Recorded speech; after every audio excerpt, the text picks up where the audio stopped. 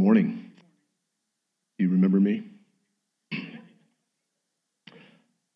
My name's Dan Hardy. I've got a Burl Ives voice this morning, and I'm one of the pastors here. I'm so glad to be opening God's Word with you this morning. Would you pray with me? God, thank you for your Word. Thank you for your Spirit that brings understanding to your Word. Thank you that you've given us everything we need for life and godliness. You've given us everything we need to run this race called life. And I thank you, Father, that when we stumble, when we fail, when we are unfaithful, that you are always faithful. I thank you for the promise that for those who have been regenerated, who have been born again, whose hearts have been turned from stone to flesh, those who have by faith have been saved, God, I thank you that we will make it all the way to the finish line. That our sin, the sin of others, our unbelief along the way won't prevent us from making it. But God, you've got so much more for us, and I pray, God, that we would be encouraged today, that believers would be encouraged today to run the race that is set before us with great endurance, and we find joy in the midst of the race, even in the midst of trials. So God, would you be honored and glorified? I pray that we would be edified by the word, that we'd be changed. I pray that you'd give me grace with my voice, and we pray all these things in the powerful name of Jesus. And God's people said, amen. I was in Starbucks yesterday afternoon, just with a pen and pad and Bible out. I'd already kind of written the sermon. I'd given it to the guys on Friday and in part, but just really feeling like just asking God, what do you have for me? What do you have for me in this? Because God's word is living, it's active, it's given to us to bring us great encouragement and hope, to point us to Jesus, to remind us who we are, but also to convict of sin and to show us areas that God really wants to change in us. So I was sitting there, and a man walks in, and I could just tell he's like, checking out what I'm reading. And he finally comes over and he talks to me. And he says, what are you reading? Bible. And I said, Hebrews 12. And he goes, I said, are you familiar with it? He says, oh, yeah, I'm very familiar with it. And this is a man who lives in Greeley. I've never met him before. And now I would guess we're going to be great friends. But this guy said, this passage has spoken to me because I did not run the race with endurance. He said I succumbed to sexual sin. And it was so bad that they sent me away to Kentucky for 9 months. And my wife divorced me. And my 5 kids are wondering what happened to Daddy. And he said that it was the besetting sin in my life that reminded me of how much God loves me, and that he promises to never leave me nor forsake me. And he says that even in the midst of this trial that he created, he has so much joy, and he is bound and determined to live his life, the rest of his life, imperfectly in submission to the Spirit, running the race with endurance, the race that's set before him, whether it's with his wife or without his wife. And he's going to do everything he can to win his wife back. It was just a great picture for me of endurance and how in other types of ways I need to endure. That there's besetting sin in my life. There's other good endeavors that are impeding my endurance. And we're going to talk about that a little bit today. The main point in today's sermon is one imperative. It's to run. That's the imperative. Let's pray. No. Run and keep running. That's it. That's what you need to take away. So the author refers to the Christian life as a race. But it's not a race how you might think of a race. It's not a sprint. It's not a 5K. It's not a marathon. I think it's best compared to an ultramarathon. And what an ultramarathon is any race that is over 26.2 miles. Life is a race of endurance that God has set before us. So today's passage My prayer for today's passage is that we will have courage when we leave here and motivation to run the race that God providentially set before us with endurance, even when we're weary and faint-hearted. I walked in this morning and I couldn't talk. I went, Lord, you got such a sense of humor. Like, help me endure. And then I start speaking into the mic and the mic doesn't work. So I got to preach from this thing. And so God will always give us more than we can handle. But he's gracious throughout all of it. So here's the deal, church family. The way that we run the race that God has set before us will impact the joy we experience. But if you are in Christ, you will finish the race. And this race, we're meant to run this race with great joy. Jesus said, I came to give you life and give you life abundantly. So if you're in Christ, you're going to make it to the end. But the life that he has given us to live is not one where we limp through and crawl through and barely make it to the end. That we can find joy in this race in the midst of any hardship that he brings our way. So I think the goal of the author today is to encourage us to run the race of faith, not shrinking back, but looking to Jesus, the one who paved the way for us. The Leadville 100 is an ultramarathon. Some of you have heard of it. It was founded in 1994. It was the second ultramarathon that was founded. The race is officially 99 miles, but that doesn't sell, so they call it the Leadville 100. So in this 99-mile race, there's 15,734 feet of vertical gain. It's an out and back course. You go out 50 miles, come back 49, I guess, or go out 49, come back 50. The elevation starts and finishes at 10,160 feet. It dips down to a low point of 9,219 feet, and it tops out at 12,532 feet at the top of Hope Pass. And you get to go up and down Hope Pass twice, at the 45-mile marker and the 55-mile marker. The time cap for completing it is 30 hours. The fastest man to ever run it was just less than 18 hours. The fastest woman to run it is just a little over 16 hours. Man is 15 hours, and the woman is 18 hours. In most years, though, less than half of the 800 people who start finish the race.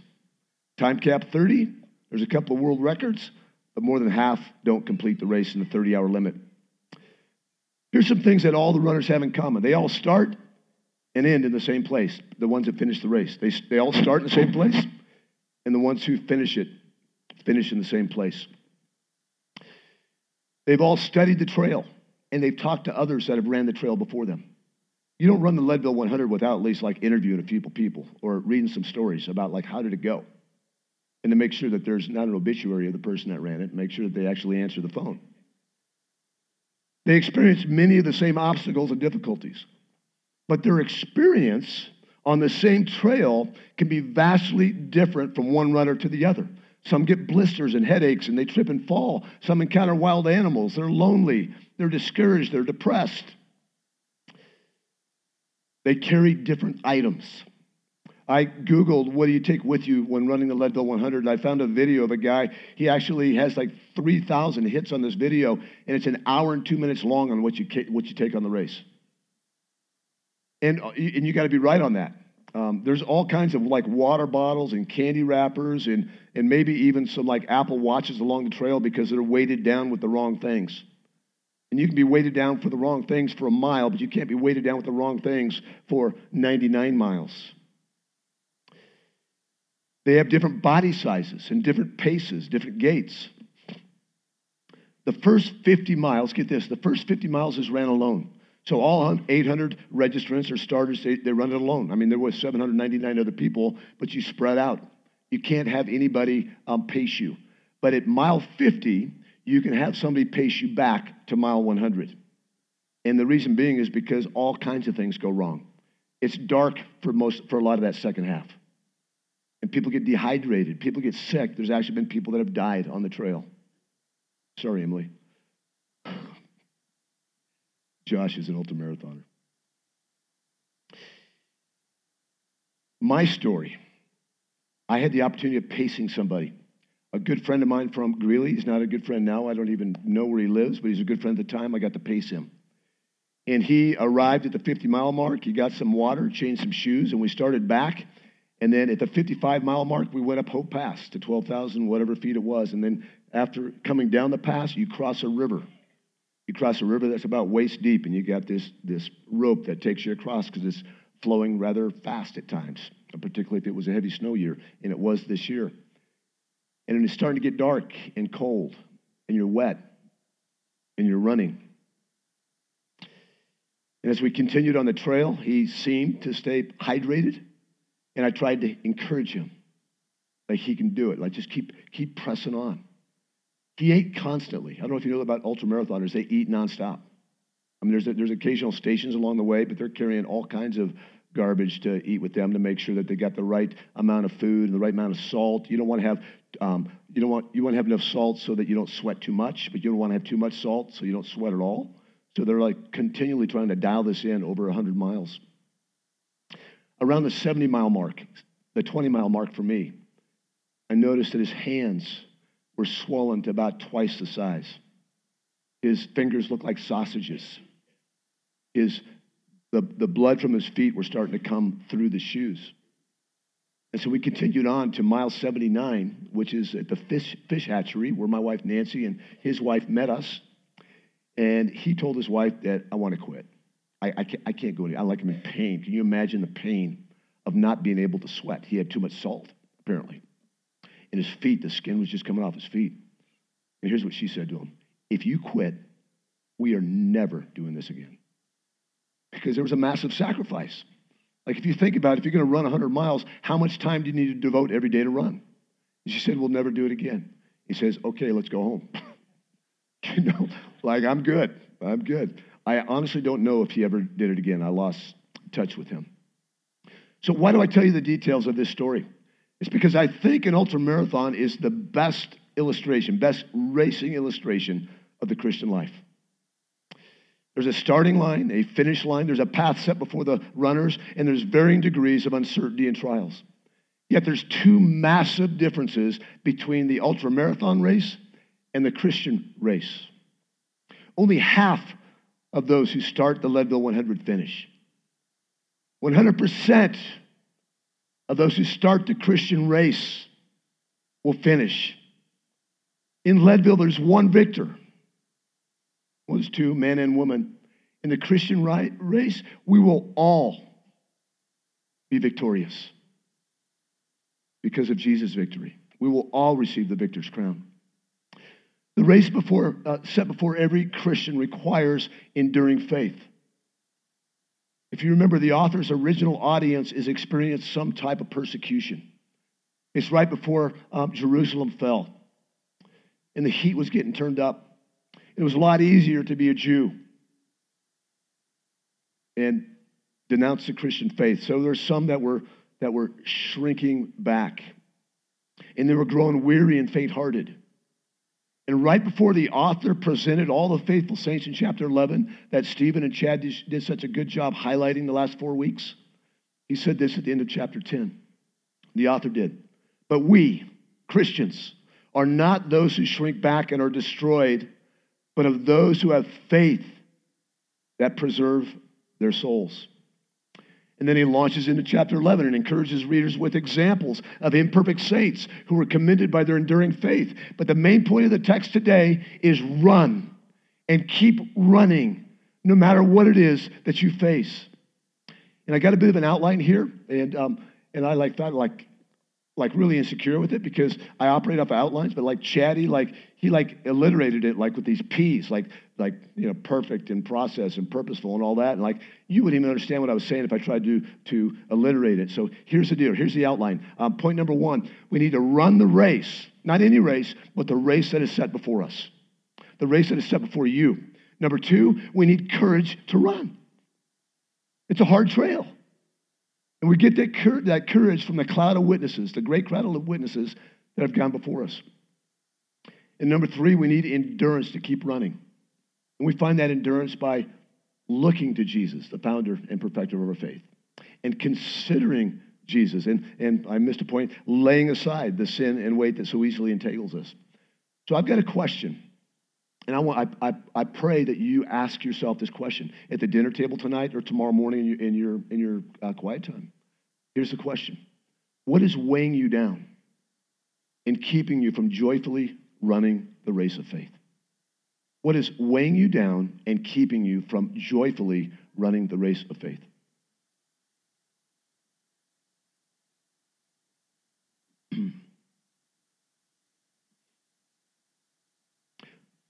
So point number one, run the race set before us.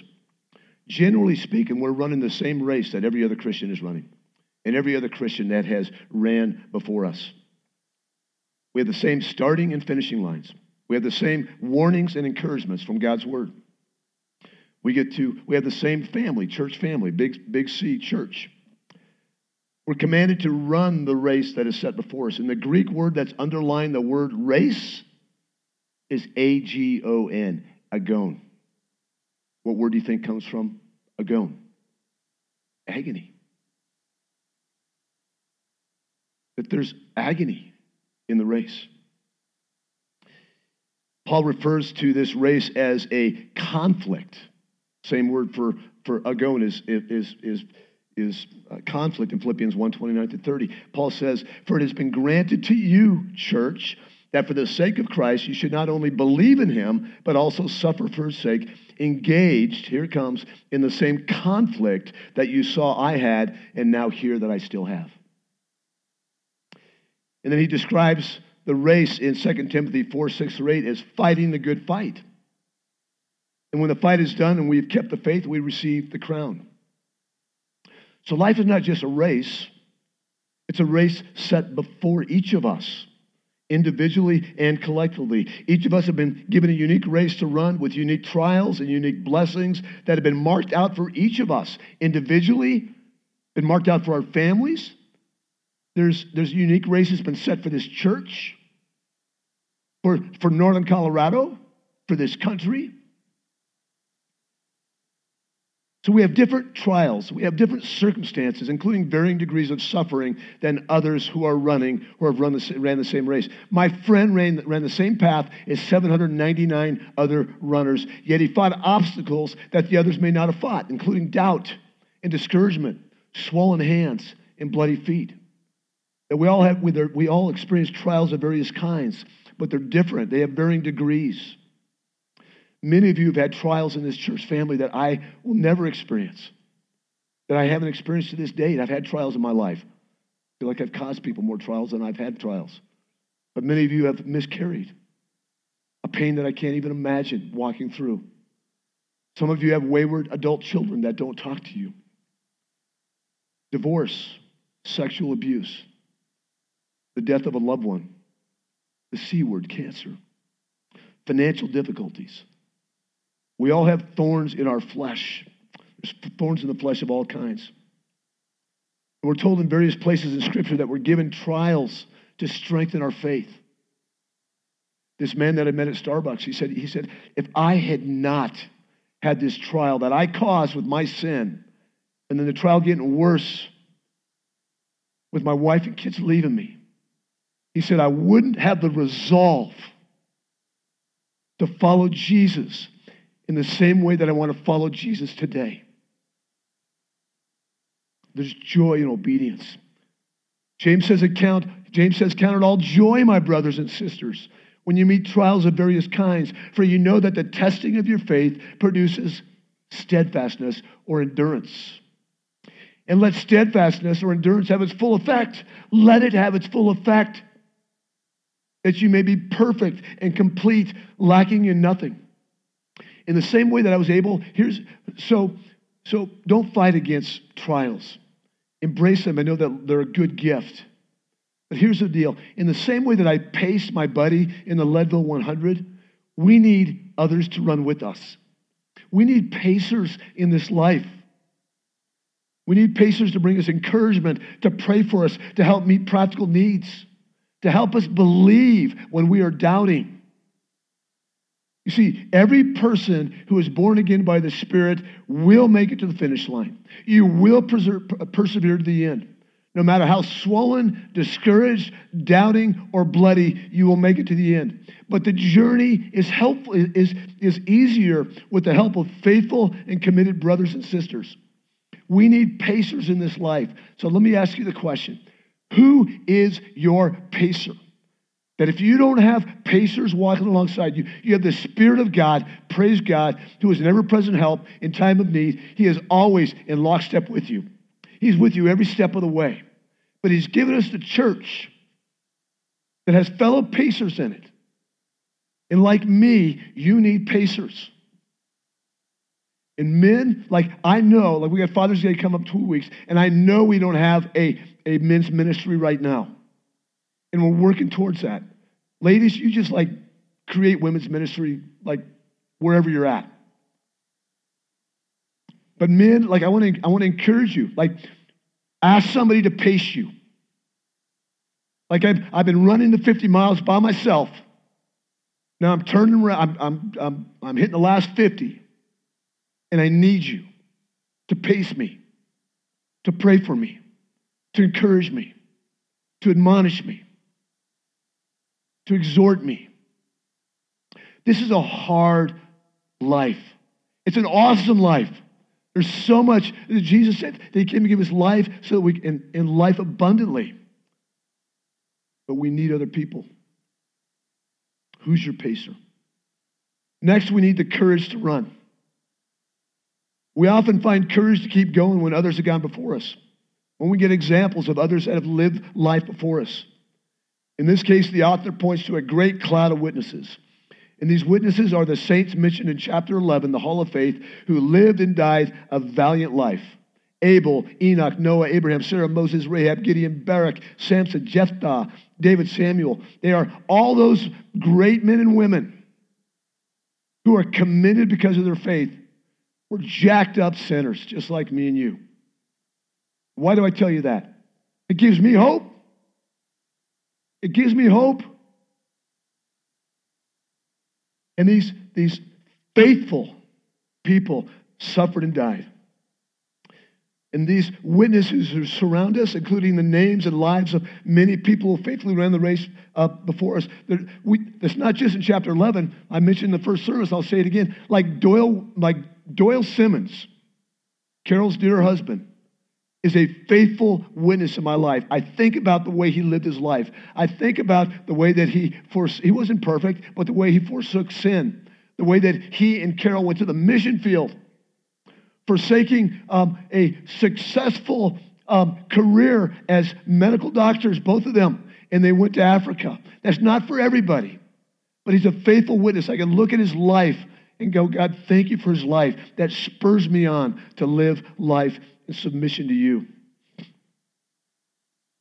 So these faithful witnesses include family and friends who we knew well, and stories of missionaries and faithful saints of old. This is great reason to read biographies of missionaries, of Christians that have gone before us. It gives us courage. When we see people that have done crazy things, it gives us courage to go next door and talk to our neighbor. It gives us courage to say no to sin. Therefore, since we are surrounded by so great a cloud of witnesses, let us also lay aside every weight and sin which clings so closely, and let us run with endurance the race that is set before us. What does their witnessing this refer to? Surrounded by so cloud of witnesses. What does it refer to? Does it refer to their watching us from heaven? Think of funerals you've gone to, like, oh, such and such. I know they're just smiling down on us today. They might be. The Bible's silent on that. So does it refer to their watching us from heaven, or does it refer to their witnessing to us by their lives? The word witness can have either meaning, the act of seeing something or the act of telling something. Someone can actively witness my life in real time, excuse me, or they could be a witness to you and me by the way they live their life. Which is it here? It seems to be the act of telling.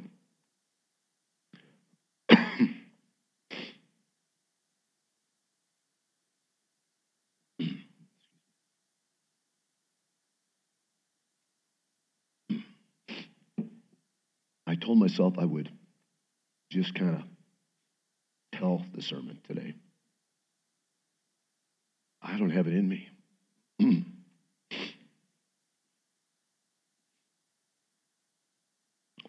Has anybody ever heard of Fisherman's Friend? Yeah, they're the best cop drops out there. Pastor's friend this morning.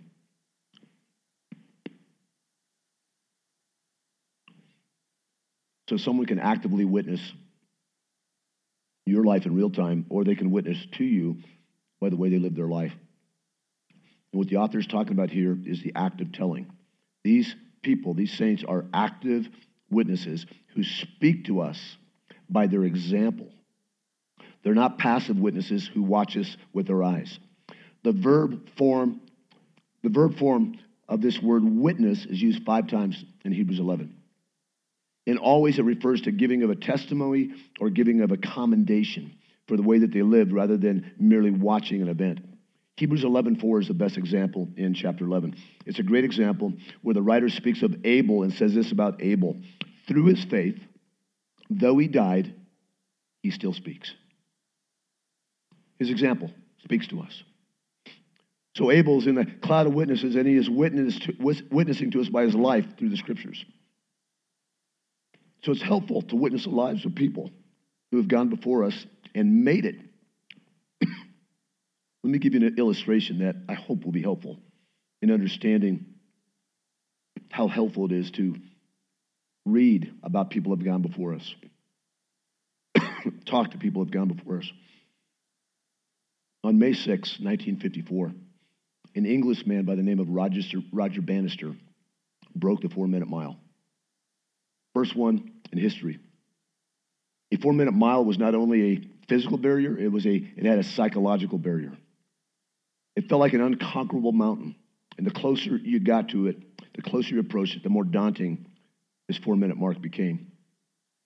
The experts believed that they knew the precise condition which the mark would fall. It would be in perfect weather, 68 degrees, no wind, on a particular type of track, hard, dry clay, in front of a huge, boisterous crowd, urging the runner on to its best ever performance. But Bannister did it on a cold day, on a wet track, at a small meet in Oxford, England. You know what happened next? After he broke that record, even his most ardent rivals breathed a sigh of relief. At last, somebody did it. And once they knew it could be done, they did it too. Just 46 days later, after Bannister's feat, a guy by the name of John Landy, an Australian runner, not only broke the barrier, but beat it by 2 seconds.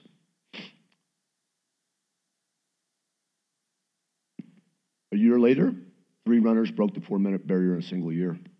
To date, 1,700 people have broke the 4-minute barrier, including several high school athletes. Witnessing the lives of imperfect people who have finished the Christian race before us helps us trust our faithful God and gives us the courage to keep running no matter what we face. We can look back on the lives of faithful people, faithful Christians, and picture them.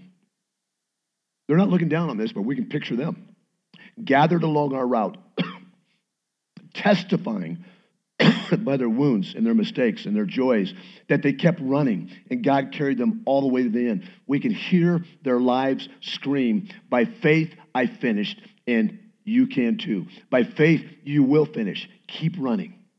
Run. Run by faith. So we have a race to run, and we need courage to run it from those who have gone before us.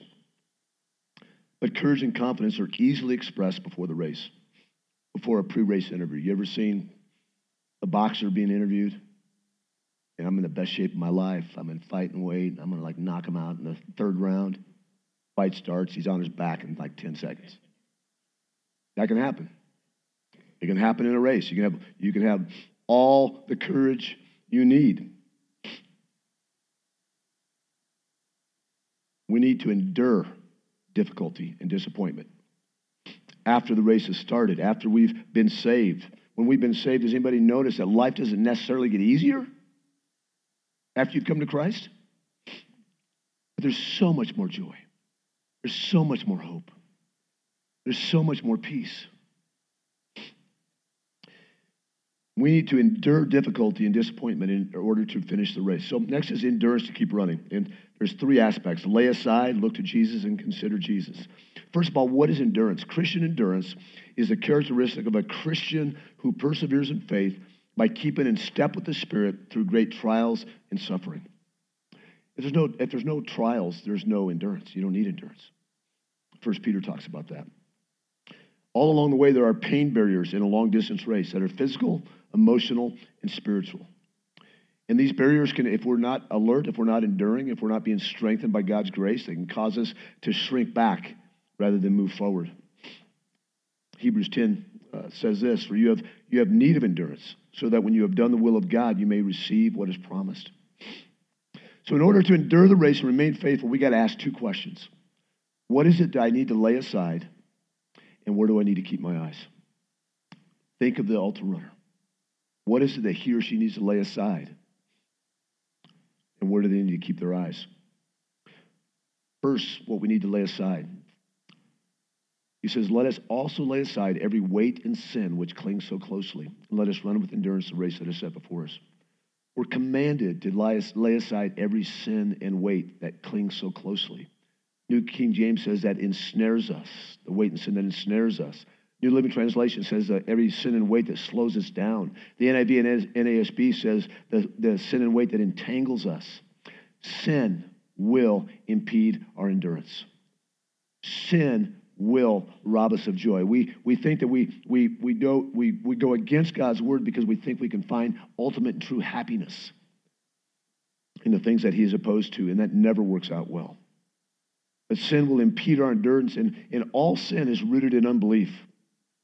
And unbelief is manifest when we consciously choose a different path or make a different decision than what God's word lays out. The saints were commended for their faith in chapter 11, and they did what God asked them to do, and they fought the good fight of faith. Whenever we're encouraged to lay aside or put off sin, you know what you can assume? That you have sin to lay aside or put off. Christians, this is written to us.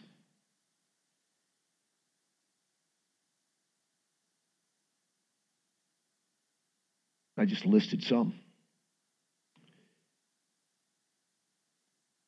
These besetting sins that every Christian has that slows us down. Could be lust, could be anger, could be gossip. Those are just a few of them. In order to lay them aside, you need to what? You need to know what they are. You need to take an inventory of your heart.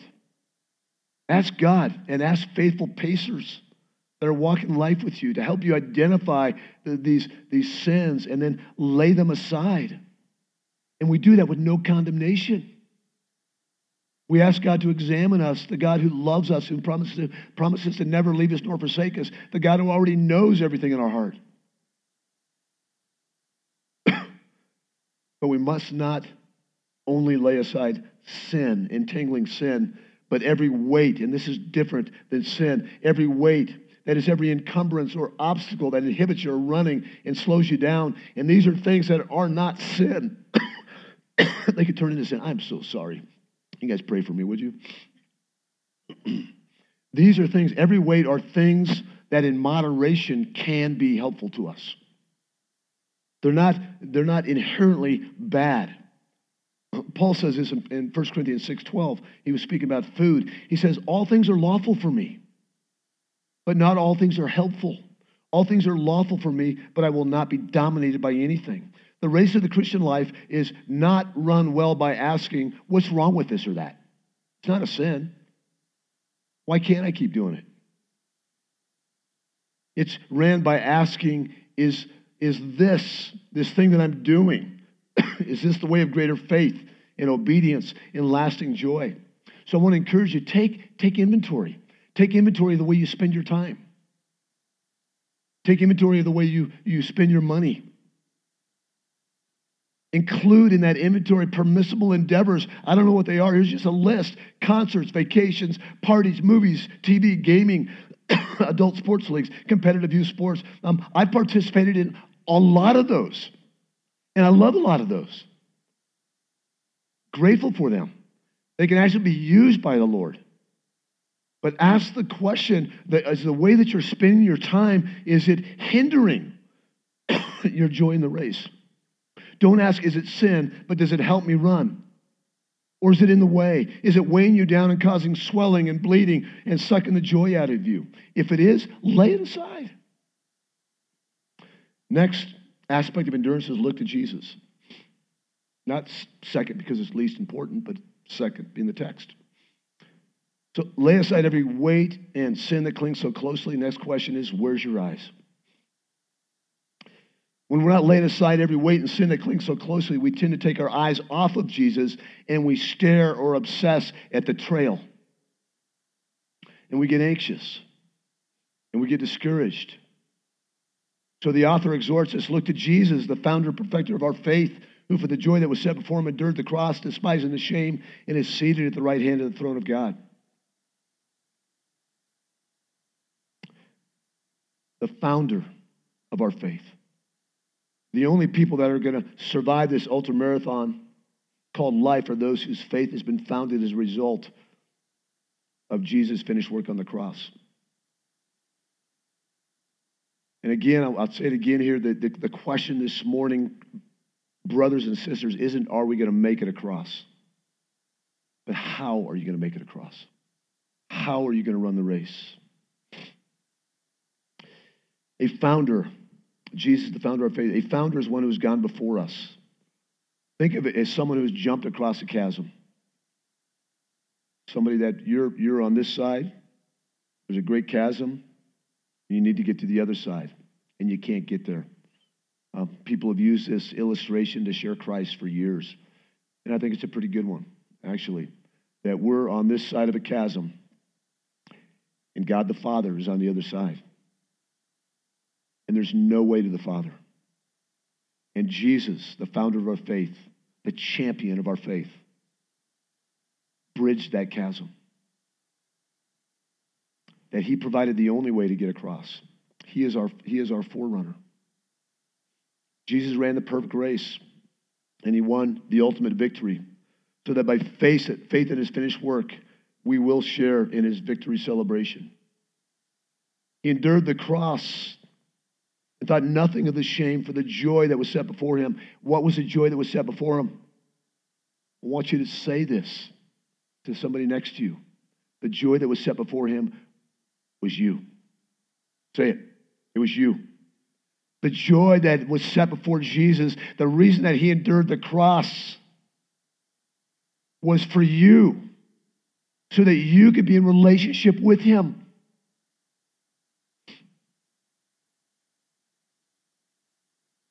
And I want to talk just a moment to anybody here that is not yet put their faith and trust in Jesus for the forgiveness of their sins.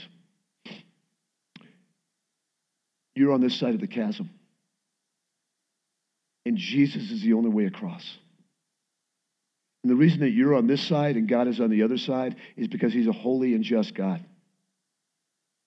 And he can have nothing to do with sinful humanity. So Jesus, the one who lived the perfect life, bridged the chasm. So that what you need to do is believe in Jesus Christ for the forgiveness of your sins, and you will be saved. And if that's you, and maybe you've never heard that before, or maybe you heard it and you're for the first time understanding it, I want you to talk to somebody who has invited you here today. Talk to one of the pastors. Talk to a community group leader.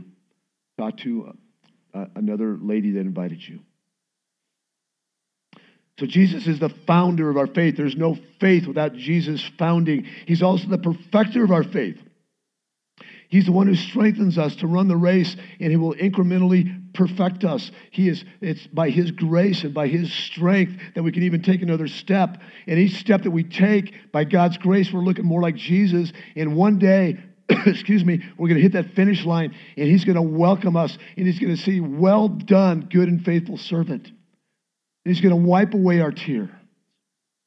And we will be perfect. There'll be no more sin. There'll be no more suffering. And there'll be no more death. But right now, we're in the process of perfection.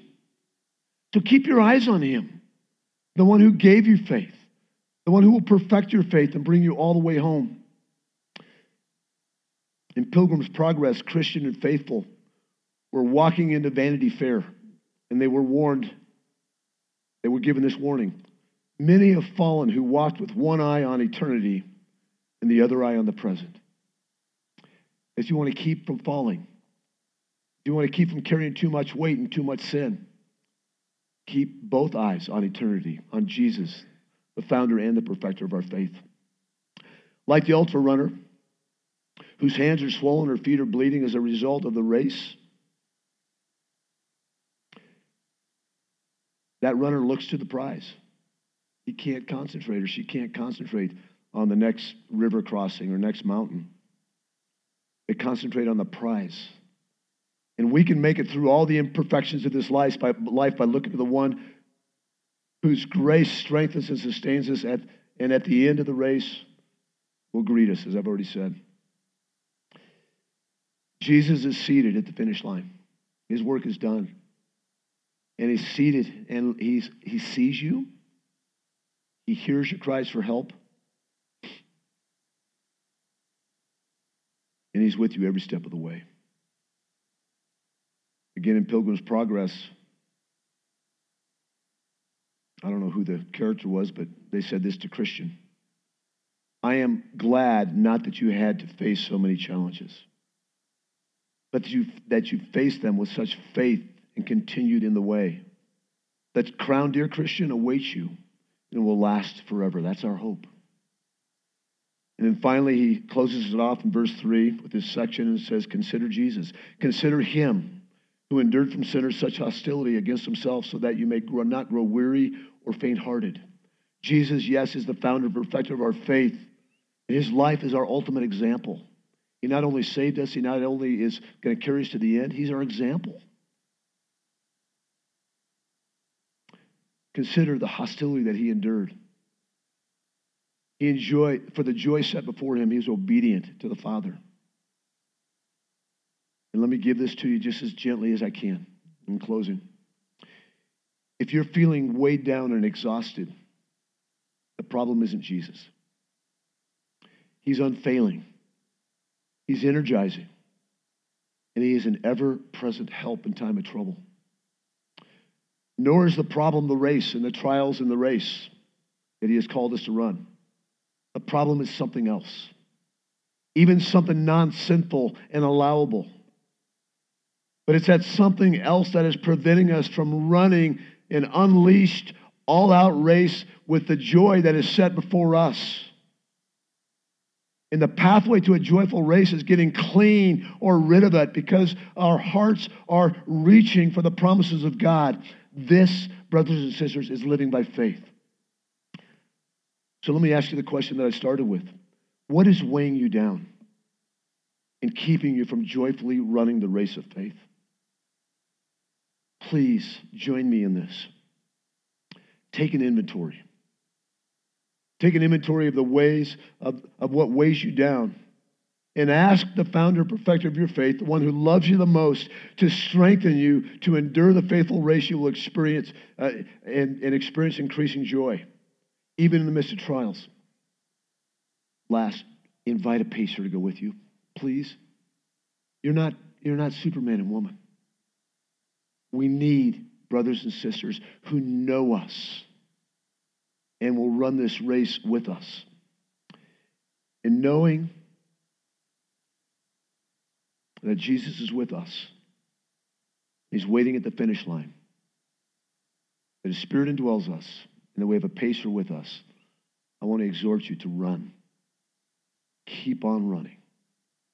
Run for the joy that was set before you. Amen. Let's pray. God, thank you for your word. Thank you for this gentle encouragement and exhortation that we have received from the author of Hebrews. I thank you for the race that you've set before me and each of us individually and collectively. And Lord, you've given each of us, or you've given some an extra measure of trials. And God, we will never understand why. But I pray that the trials would take their effect. That they would help us endure and be steadfast. They would give us more joy. Joy that's found in our good and loving Savior, Jesus Christ. So God, would you help us be a church, not of lone rangers, but of runners and pacers. Ones who encourage one another along the race. Encourage one another to shed the weight, to shed the sin, and to keep our eyes fixed on Jesus, the author and perfecter of our faith. We pray all of these things in the powerful name of Jesus. Amen.